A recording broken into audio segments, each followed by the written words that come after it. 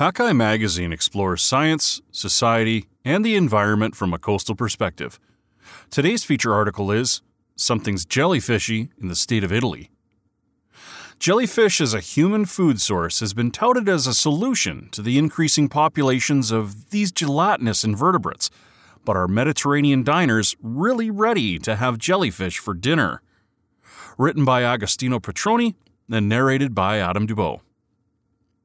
On a snowy January morning in 2022, I walk into Duo, an exclusive little restaurant in the heart of the southern Italian town of Lecce, carrying a polystyrene box filled with 2 frozen plate-sized jellyfish.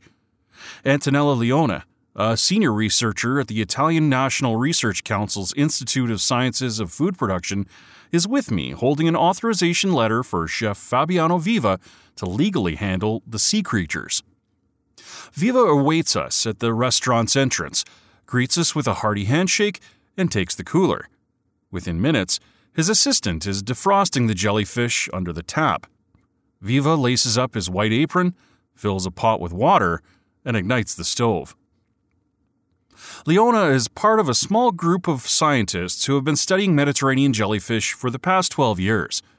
For the last 7, they have involved chefs, testing ways to get the general public interested in eating the marine invertebrate. The idea of eating a jellyfish never crossed our minds because we would only see one every once in a while, Leone explains. But as several species of local and alien jellyfish became increasingly abundant, such as in 2014 when a jellyfish bloom saw 400 tons of the barrel jellyfish per square kilometer carpeting the massive Gulf of Taranto, Leone wondered what they could do with them. But convincing Italians to eat jellyfish is like enticing them to try pineapple on pizza. Not a simple task. Southern Italians eat octopus, sea urchin, and other sea creatures, but jellyfish are largely ignored. Selling jellyfish for human consumption is prohibited in the European Union, as regulators still do not consider the sea creature a safe, marketable food due to historical lack of interest in them as a food source, which is why Leona arrived at Duo with a permission letter in hand. Safety concerns around jellyfish don't seem to be a problem in China, where jellyfish has been on the menu for almost 2 millennia. A favorite is an appetizer of chilled jellyfish seasoned with dark vinegar, sugar, soy sauce, chicken stock powder, and sesame oil. Today, 19 countries harvest up to 1 million tons of the gelatinous sea dweller, contributing to a global industry worth around $160 million. Paired with forward-looking chefs like Viva, Leona and her team began researching ways to make jellyfish tasty and safe for Mediterranean menus in 2015. As ocean fish stocks continue to deplete at alarming rates, and jellyfish seem to be thriving, more and more people are asking if eating jellyfish will effectively mitigate the jellyfish problem and if they will become a sustainable and safe source of food. But can jellyfish become a food of the future, not just for adventurous diners eating at upscale restaurants, but for all? Jellyfish are in a broad group of aquatic animals that marine biologists refer to as gelatinous macrozooplankton. There are some 4,000 known species worldwide, probably others unknown. They can be as small as a cereal flake, like the highly venomous Irukandji box jellyfish mainly found off the coast of Australia, or have tentacles up to 36 meters long, like the enormous lion's mane jellyfish. Jellyfish are an important part of marine ecosystems and serve as meals to 124 fish species and 34 other animals, such as the leatherback sea turtle. But all is not well in the jellyfish world. Since the turn of the century, scientists have witnessed a worrying increase in jellyfish populations in various parts of the world. According to Lucas Brotz, a researcher who has long studied jellyfish at the Institute for the Oceans and Fisheries at the University of British Columbia, it's not easy to understand the reasons behind the phenomenon. Not all jellyfish are increasing in all places, but we do see a sort of sustained major increase in many areas around the world, says Brotz, and there are myriad reasons that could be driving this change, among them alien jellyfish species being introduced into new areas, and range expansion as climate change and warming waters favor some species over others. The jellyfish increase is being felt particularly hard in places like the Mediterranean Sea and along the coast of Japan. Hordes of jellyfish have destroyed fish farms, clogged power plants, capsized fishing boats as they weighed down nets, and upended tourism by making waters unsafe for swimming. And their presence can impact creatures they share the sea with, too. Imagine something the size of the biggest oil tanker in the world traveling along the Mediterranean coast to Israel, consuming all the plankton, says Stefano Pereno, Leona's husband and a marine biologist and jellyfish expert at the University of Salento in Lecce, as he explains how massive balloons of jellyfish can hog all the plankton that other planktivores need. Seeing the new availability of jellyfish in the Mediterranean, Pereno joined Leona in her quest to find possible culinary uses of jellyfish. Back at Duo, Viva slips on latex gloves and carefully lifts the Rhizostoma pomo jellyfish from below the running tap. They're still a bit frozen, quite unlike the dried jellyfish used in Eastern cuisine, which must be rehydrated before use. Viva slips the jellies into a pot of boiling water and starts to stir.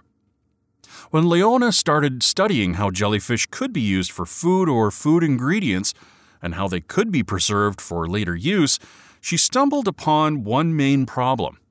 The primary method to preserve jellyfish, as perfected in Asia, was to dehydrate them using the chemical compound alum.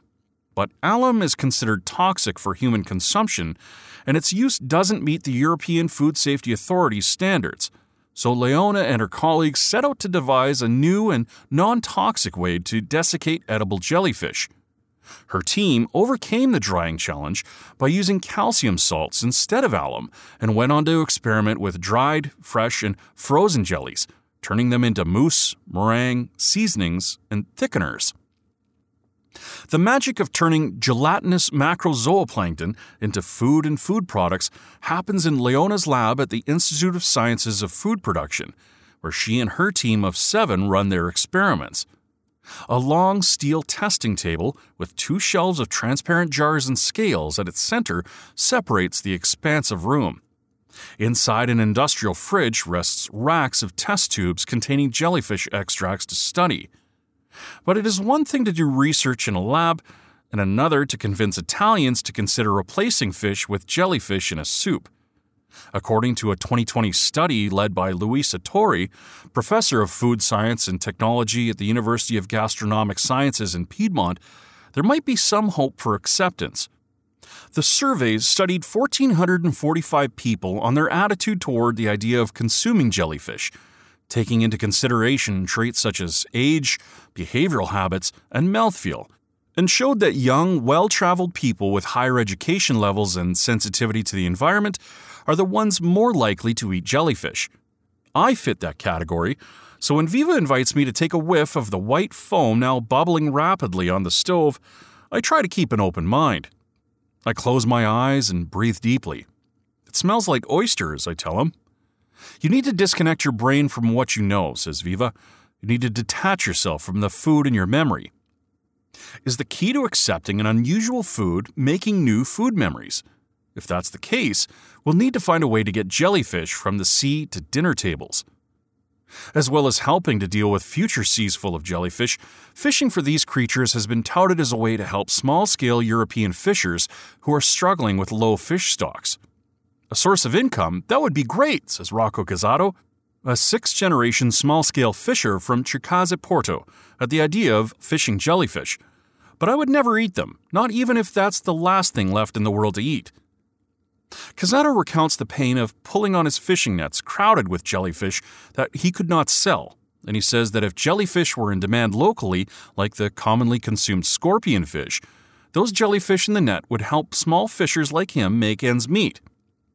Although Leona is working to fill the information void, knowing which jellyfish are edible and safe for consumption is still a question few researchers are tasked with answering.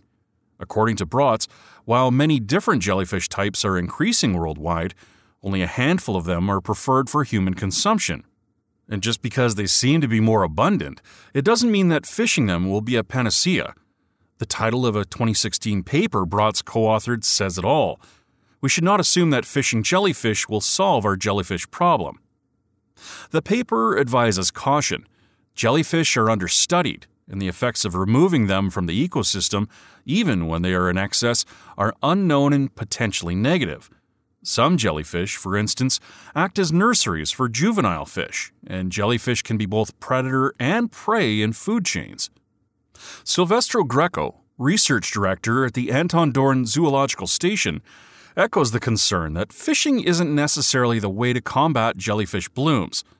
He fears that once industrial jellyfish extraction begins, quick depletion might have unexpected consequences on local marine environments. In the early 2000s, for instance, a portion of the fishing fleet in the Gulf of California, Mexico, diverted their efforts to harvesting jellyfish. Fishers and processing plant workers quickly profited from the new market, but overfished the resource, leading to the rapid depletion of jellyfish. Still, some fishers are poised to launch if a fishery opens. There is already Asian interest in fishing jellyfish in the Mediterranean. But even with interest from fishers, if there's no market, then there's no point. According to Leone, the enterprise of getting jellyfish to the masses needs an entrepreneur willing to invest the several thousand euros needed to request that the European Food Safety Authority accept jellyfish as edible food for sale, allowing them to be legally sold in fish markets and restaurants. Leone believes that, with her team, she's gathered the scientific research to support such an application to the European Food Safety Authority, and that some entrepreneurs have shown interest. It's only a matter of time for some species of jellyfish to make the list of approved European foods, she says, and she's keen to broker the divide between fishers, markets, and chefs. Creating this market could help artisanal fishers, the ones most affected by jellyfish blooms, Leone says. They come back with nets full of jellyfish and 3 fish inside. If jellyfish would become accepted edible food, they could sell it as sea products like others. Leone first targeted curious chefs, ones without preconceptions, eager to accept a challenge, in 2015, and they became important team members. Leone and her team are part of the EU-funded GoJelly project that looked into innovative uses for jellyfish, including in fertilizers, cosmetics, and nutraceuticals, and for snaring microplastics. Membership means that Leone can regularly bring Viva and other chefs jellyfish to experiment with in their kitchens and find ways to make the sea creature appetizing. Over the years, Viva has tried the jellyfish pickled and dehydrated like chips and as an ingredient in soups and pasta sauces. The most significant difficulty that Pasquale Palermo, chef of the Michelin star restaurant Indico on the island of Ischia, encountered was the drop in weight as the jellyfish was cooked. Jellyfish are 95% water and a small percentage of proteins, so when the animal dies, it loses much of the water. To avoid this loss, Palermo believes they have to be consumed fresh within a few hours of harvest, or stored safely frozen or preserved with the calcium salt technique that Leone developed. Palermo boils the pelagia jellyfish from the Mediterranean for 1 minute, marinates it in citruses for an hour, and then seasons it with pumpkin seed oil before serving it with quinoa. Gennaro Esposito, chef of the Michelin star restaurant Torre del Saracino in Vico Equense, prefers to pair the jellyfish with marinated cucumbers, chili kefir, and lettuce paste. Leone has collected the more successful recipes of these chefs and others in the freely available European Jellyfish Cookbook. But not all chefs are convinced of the jellyfish's culinary potential. In 2017, Greco, a marine biologist but also a food scientist and an avid cook, fried 50 kilograms of pelagia jellyfish at the Slowfish Conference in Genova to create awareness about the rapid rise in jellyfish numbers in the Mediterranean. It was a success, Greco says, but because they were fried. Everything fried is good. He believes jellyfish don't have an interesting texture and don't make a compelling case for culinary indulgence. All in all, he doesn't believe that jellyfish will be quickly adopted by cuisines that traditionally never used them. But according to Leone, jellyfish today are in the same situation as tomatoes in the 16th century. Tomatoes, now a key ingredient in traditional Mediterranean cuisine, were unknown before being brought over from the Americas around the 1550s. At first, they were thought to be toxic and unhealthy. Still, possibly thanks to forward-looking cooks or simply because of necessity, tomatoes began appearing on pizzas and in parmigiana and pasta sauce, ultimately becoming part of the Mediterranean diet. Whether or not jellyfish take a similar trajectory and become accepted in Western markets is hard to say, but many of our favorite seafoods are declining or have already collapsed, explains Bratz. We may get to a point where there is no other seafood available. Back in the kitchen at Duo, Viva has turned one of the two jellyfish into a soup, adding tomato sauce, olive oil, a garlic clove, and a pinch of parsley. He offers me a serving. I spot the turgid tentacles and part of the cap floating in the orange liquid, and my stomach turns. The first spoonful of broth goes down quickly. It tastes like a delicious and fishy tomato soup. Then I search for a piece of the jellyfish. I hesitate. I slurp it up. It feels like a gulp of the sea itself as the flavor of the jellyfish unfurls in my mouth with the strength of a tsunami. The texture reminds me of calamari or a piece of fat from a cooked steak. As I chew, trying to repress the impulsive disgust, I think of cooked tripe. I swallow. I look at Viva and say, honestly, it tastes like the sea. He smiles, agreeing. As I take a few more polite spoonfuls, the words of Esposito, the chef of Torre del Saracino, come to mind. He'd pointed out that jellyfish carry a stigma of fear, but that the instinct to avoid them can be unlearned. Through cuisine, we transform a fear and a dread into a taste, which is better, he said. I reflect that my hesitancy might be a result of cultural heritage. This food is as unfamiliar to me as a tomato was to my ancestors over 500 years ago, as Viva prepares the other jellyfish. He coats it with flour and deep fries it in vegetable oil. This time, it is crunchy and crispy, like a French fry. And of course, it tastes great. Find more coastal news and stories from Hakai Magazine on our website at www.hakaimagazine.com. All of our feature stories are part of the Hakai Magazine Audio Edition podcast, which you can subscribe to through your favorite podcast app. If you've enjoyed this podcast, feel free to share it with your friends, and don't forget to like, comment, and follow us on Facebook and Twitter.